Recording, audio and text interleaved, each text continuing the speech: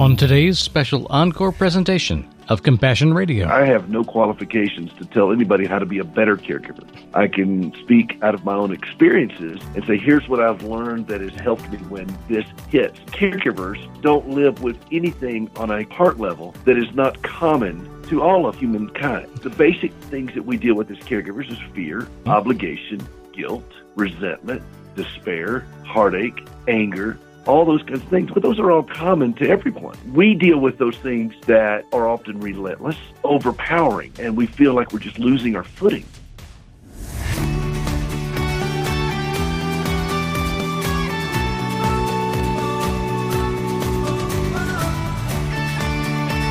Give all your worries and cares to God, for He cares about you. So says Peter in his first epistle, chapter 5, verse 7. Seems simple, doesn't it? Hi, Bram Floria here with Compassion Radio, the daily journal of what God's people are up to, where they're doing it, and how God is making it all make sense in the big picture. If there's any particular group of people quietly going about the Lord's work in unassuming ways in the world, it's got to be caregivers. By that I don't mean people who have a lot of natural sympathy. Feeling warm fuzzies for others is great, but it's not particularly useful for the heavy lifting of agape-style love. You know, the kind of love that Christ Himself demonstrated. Whether caring for those suffering from COVID, long-term illness, or mental decline of aging, there are millions right now who take the lead in providing compassionate care for others. Often with little or no training, love simply required it. Our guest knows a thing or two about it because he's seen a thing or two. He and his wife have been through the ringer for decades, and frankly, it's to our benefit, even though that'll sound like a brutal assessment once you hear his story. We'll just start out with this thought. Thank God for those willing to say yes to one of the hardest jobs you could ever love.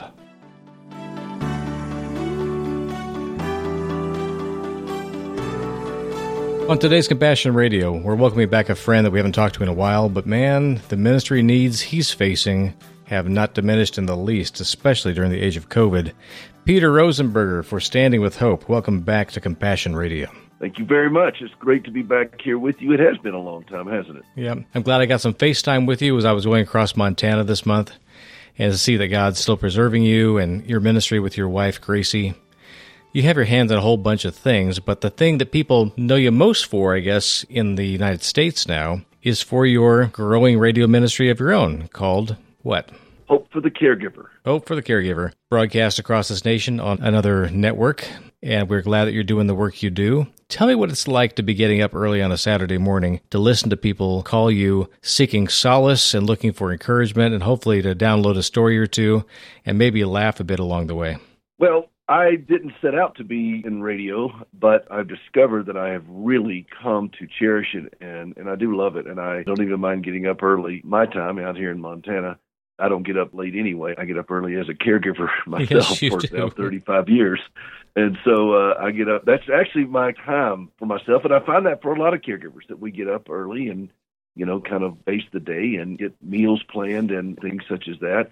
As I talk to my fellow caregivers, I've structured the show so that it's not me lecturing or saying, here's how to be a better caregiver kind of thing, because I have no qualifications to tell anybody how to be a better caregiver. I can speak out of my own experiences and say, here's what I've learned that has helped me when this hits. But I think what brings me to you today, Bram, and you and I have talked about this, that caregivers don't live with anything on a core level, on a heart level, that is not common to all of humankind. Yeah. Let me explain on that. Yes. The basic things that we deal with as caregivers is fear, obligation, guilt, resentment, despair, heartache, anger, all those kinds of things. But those are all common to everyone. Yeah. We deal with those things framed in this caregiving journey that are often relentless.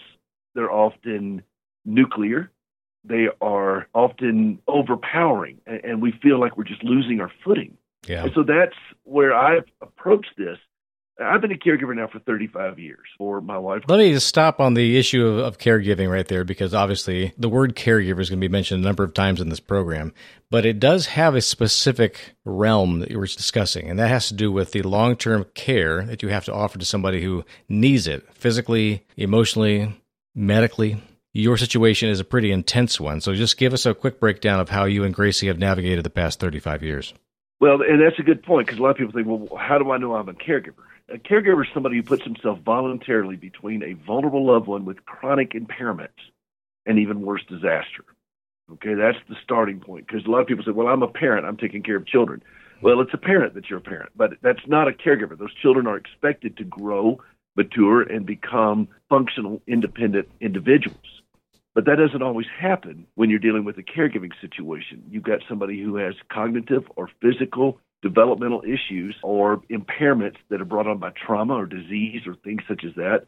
To my knowledge, I'm the only one that has any kind of national show that deals with alcoholics and addicts, because that's a chronic impairment. Even if you're sober, even if you're clean, you're still going to be dealing with the reality of a chemical or alcohol dependency, and your loved ones around you will be dealing with that and learning how to process what happened to you through that process and how you're working through recovery or not working through recovery. Yeah. That's the overarching thing I come into. And with my situation, Gracie had a traumatic car accident 38 years ago, back in 1983.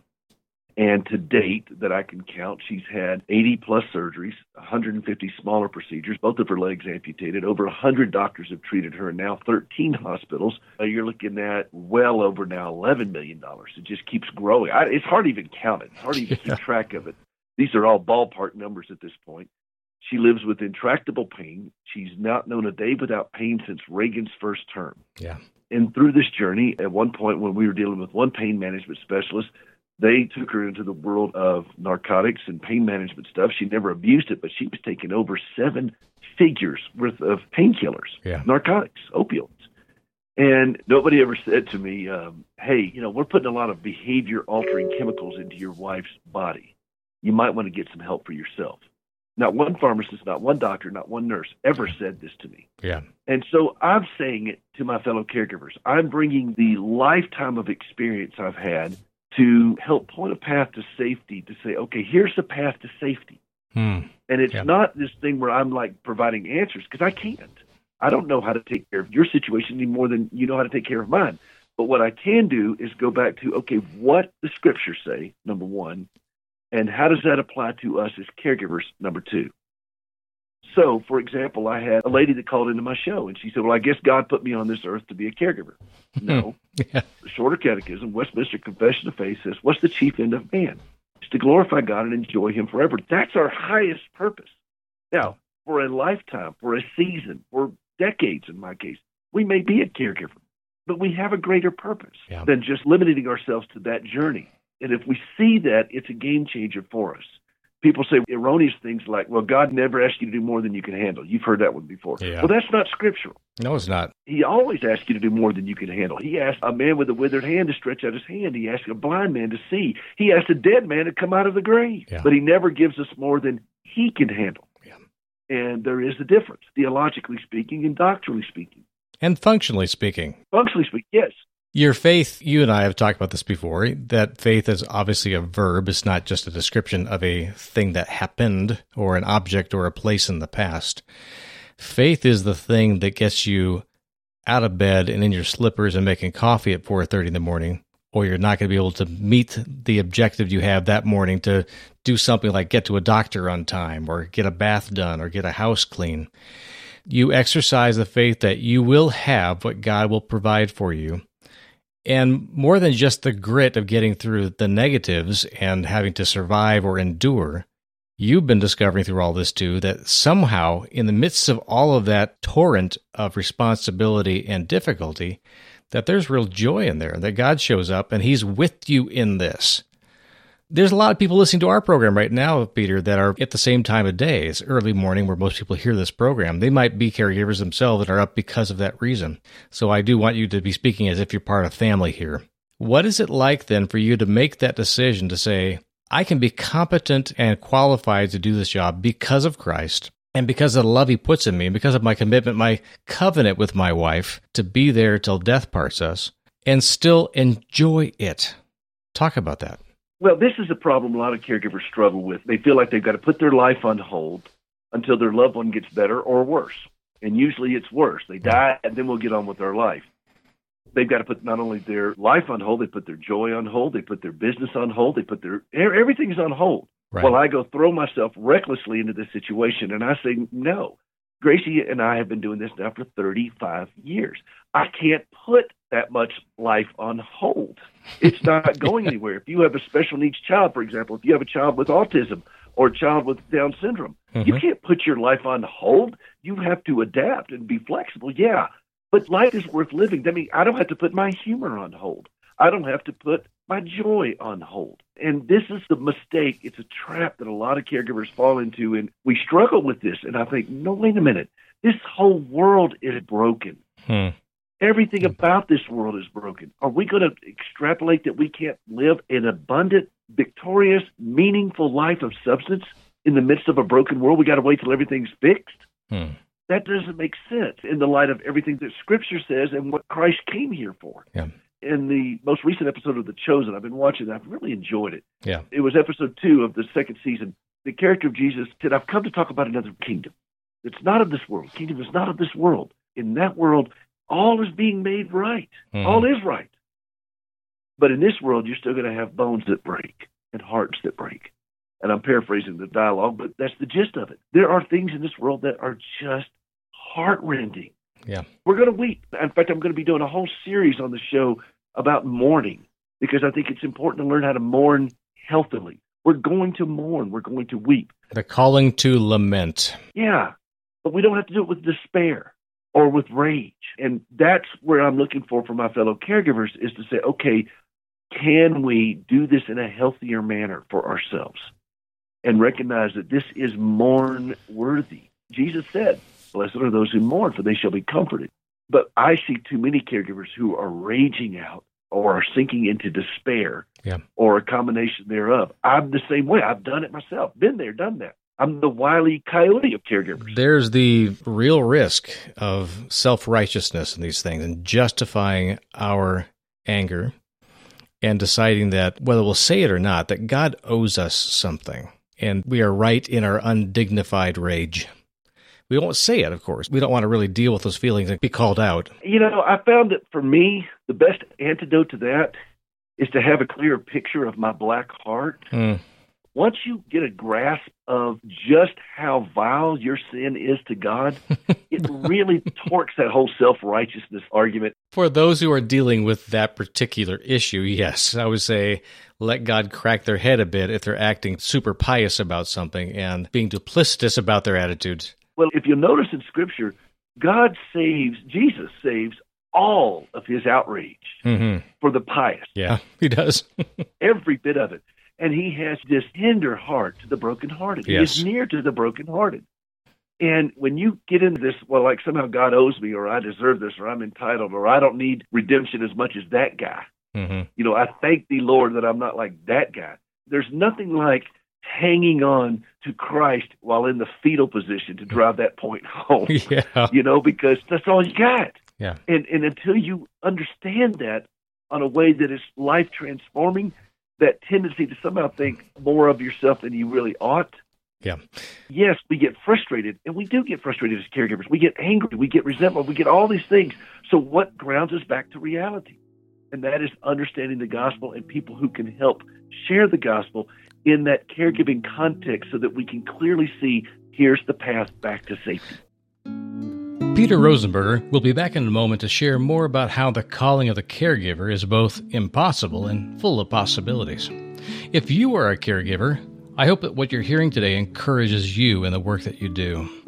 Whether getting Bibles into closed countries, relief supplies into dangerous refugee camps, or providing training in theology books to barefoot pastors as they begin their ministry, these are all the kind of things that we love to share with you every day. And more importantly, they're the kind of things we like to do. Will you help us get ready for the next big faith challenges and opportunities of this year? Your gift today will provide the means for us to begin some new initiatives with our Bible and relief partners that reach farther than we've ever gone before. Here's how. The first and best way to reach us is through our website, CompassionRadio.com. It's available 24/7. Our safe and secure order form there will get your gift to the places needed most, and we'll do it right away. You can also support us with a call during Pacific Time business hours at 1-800-868-2478. That's 1-800-868-2478. You can also text Compassion to 53445 to give right through your phone, no matter where you are. And note our new mailing address, which is P.O. Box 77160, Corona, California, 92877. Again, that's Box 77160, Corona, California, 92877. However you give, we'd love to hear more about why you believe in Compassion Radio. We so much value your messages and letters. And know this, your gift is deeply appreciated. Thank you for loving us in this way. There's nothing like hanging on to Christ while in the fetal position to drive that point home. Yeah. Because that's all you got. Yeah. And until you understand that on a way that is life transforming, that tendency to somehow think more of yourself than you really ought. Yeah. Yes, we get frustrated, and we do get frustrated as caregivers. We get angry, we get resentful, we get all these things. So what grounds us back to reality? And that is understanding the gospel and people who can help share the gospel in that caregiving context so that we can clearly see here's the path back to safety. I want to make clear that we're not making a statement that everybody starts in this position attitudinally. There are millions of caregivers out there that they've already learned from grace how to overflow and be a spring of living water. They're tapped out quite a bit, but they do trust and love Jesus with all their hearts, and they're not resentful. And for those people, I say, I just want to sit at your feet and be comforted by you because you've got it. You're in touch with the Spirit of God here, and I miss that so many times. So for those people that are just like anybody would be, worn down from time to time, but they are not resentful and are grateful for the place of ministry that God has given them as a caregiver, how do you offer encouragement and buck them up when they need it? Oh, I think it's the same way. We're all going to go through these cycles of this. It's not a one and done. Yeah. One and done is teaching me how to give an injection. I remember the first time I gave injections to Gracie. I missed that day in music school when they showed us how to give injections. And I was quite nervous and a little bit queasy about it and all that kind of stuff. Well, now it's no big deal. I've done plenty of them. I've changed very complex dressing where I've had to gown up and so forth. I've learned how to deal with insurance companies. I've learned how to deal with doctors. But I don't have to have refresher courses on that. But I have to have refresher courses on matters of the heart. I have gospel amnesia. I've got to hear the gospel repeatedly. Yeah. If I have gospel amnesia, how much more so am I going to have caregiver amnesia? Yeah. If I've got to hear about the redemptive work of Christ on a regular basis, how much more so am I going to have to learn how to still my heart, how to strengthen myself in the Lord as David did at Ziklag? How much more am I going to have to learn how to do these things if I am forgetting about the redemptive work of Christ on any given day? This is the journey for all of us as caregivers, and I've approached this thing from not teaching people how to caregive, not from teaching people the nuances of caregiving. Sometimes we swerve into that if the occasion represents, but it's no big deal. Right. Where I spend 99.9% of the time is asking people how they're feeling in this journey right now. Well, that's the first question I ask any caller on my show. How are you feeling? Mm-hmm. And it's going to vary from sometimes I feel grateful, sometimes I'm just worn out, I'm perplexed, I'm frustrated, I'm angry, I'm resentful, I'm despairing. It's all over the map for us as caregivers. And if you do this long enough, you're going to go through all of that and repeat it and repeat it and repeat it. Yeah. And it's okay. That's the human condition. That's the way we all are on any given day. But we're not, with caregiving, you don't really get a chance to kind of reset the button very quickly. So we're forced to deal with it. I think in musical terms like you do, the thing you keep coming back to is your refrain. And the word itself, of course, in standard English refers to the reticence to let something go or to let loose on something, to hold back. In music, it means almost the opposite. It means coming back around to wholeheartedly the heart of the musical piece. In worship, we sing refrains, and we come back to that, remind ourselves of what the core message of the worship song is. And we gladly sing that refrain. Often refrains are the highest emotional peak of a music piece. So what are the refrains that you keep steering people back towards, and in that find the joy and the centeredness? Well, the first one is that healthy caregivers make better caregivers. Mm-hmm. That is the main chorus that we sing regularly with everything I do, understanding that it is not only okay, but it is imperative for you to be healthy as a family caregiver.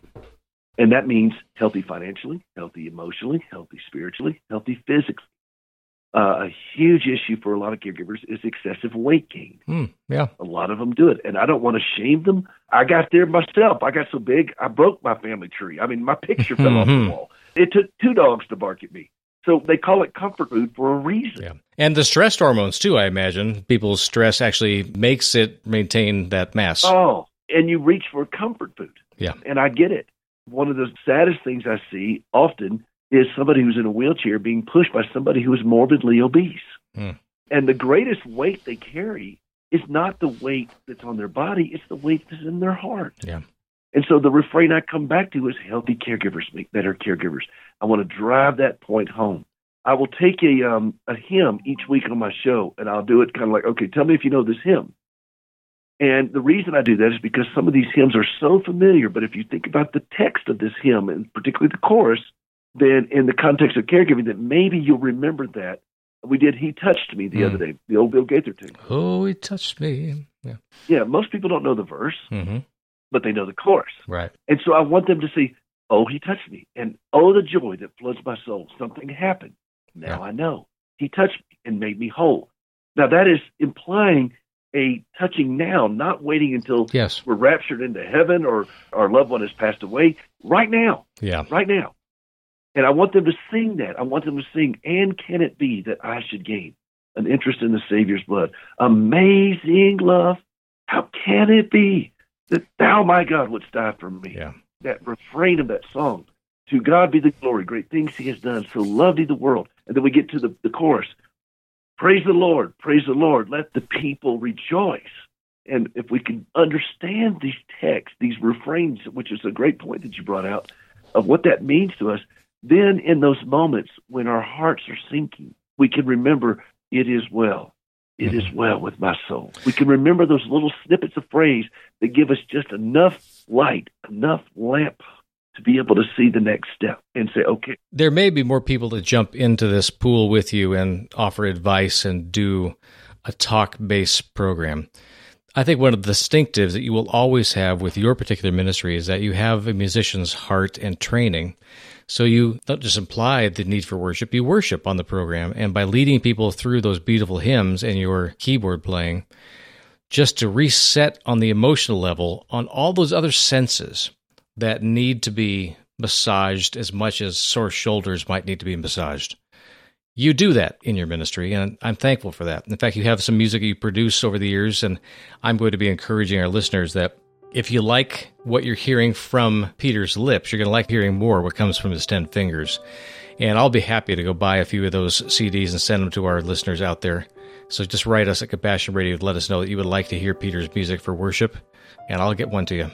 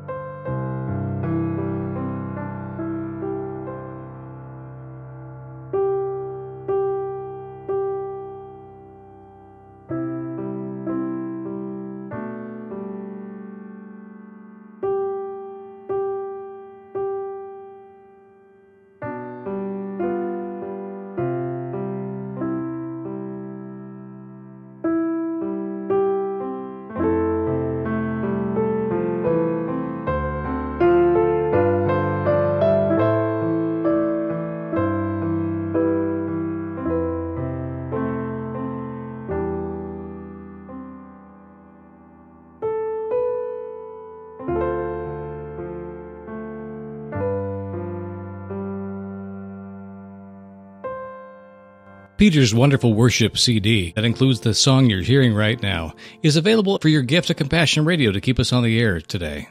Just let us know when you call or write us. We'll have more from Peter on coming programs, so make sure to tune in then.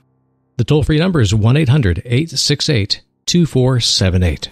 That's 1-800-868-2478. And please note our new mailing address, P.O. Box 77160, Corona, California, 92877. That's Box 77160, Corona, California, 92877. If you missed anything on today's program, of course, the podcast is always available online, so check that out too. I'm Bram Floria. Thanks so much, and we'll see you tomorrow.